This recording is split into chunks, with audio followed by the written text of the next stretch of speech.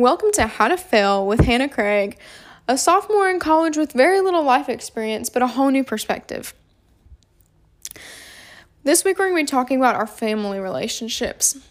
Growing up in an era, the digital era per se, not really ever remembering a time pre-technology at all.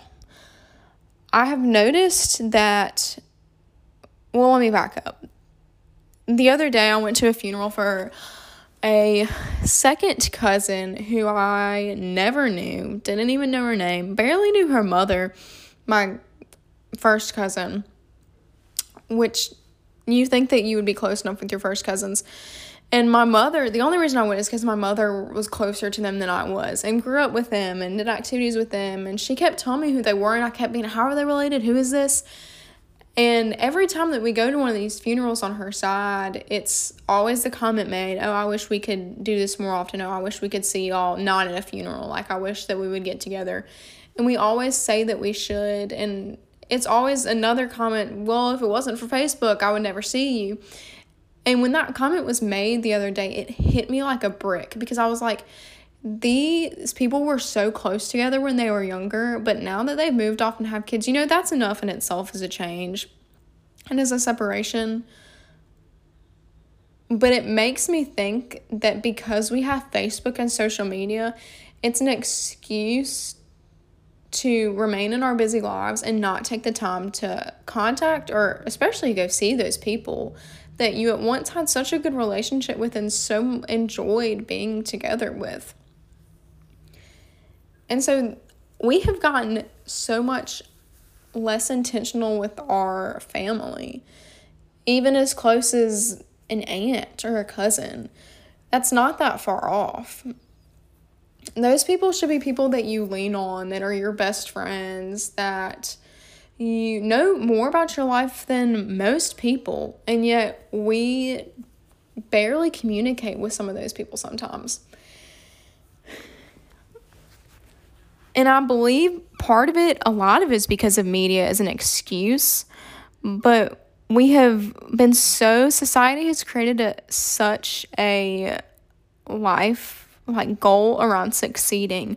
And so we have made ourselves so busy and so fast-paced as a society, just trying to succeed, just trying to do all of these things, trying to get these accomplishments, get that car, get that house, get that family, get married, have those kids, create a certain life for ourselves, and then put it on Facebook for Facebook, and then use that as an excuse not to have those good relationships. We are so consumed with the things that we have and the accomplishments that we've created and the image that we are putting out into the world that we don't know how to connect anymore. We don't value those relationships. We're not taking the time to go talk to those people that aren't going to have that much longer here on earth. We're not meeting those people. We're not learning. And so I've realized that I've had all of these great people in my family that have so much value to them and so much life experience that I wish I knew. I wish not only that I knew that person, at least a little bit about them, but much less, they had so much to offer. And so I wish that we value those people in our lives more, that we would call them on a weekly basis. We would talk to them, we would know them, we would go see them, we would learn from them. And they would love to see us is the other thing. We're not intentional anymore. We do not value those family relationships. Really, it seems like if you don't live with somebody now, you're not close with anyone. And us as human beings, we value that so deeply. And in a society that has created those things off of success and, mentally we're drained, we're emotionally drained, and we need that. We need those connections that we can recharge and just be a human being with. So my challenge for you this week is to go write down those people's numbers. Stick it on your window in your car or next to your bedside table or in your notebook or at your desk at work and call those people. Get to know them. If it's just calling saying, hey, how are you? Checking up on you. Just wanted to hear from you. I hadn't heard from you in a while. I'm missing you. And then just see if that can grow into something more where you call them more often. You tell them about your day. You go see them. You bring them lunch. You go get them, pick them up, and bring them to lunch. And create those relationships. I promise you, you won't regret it.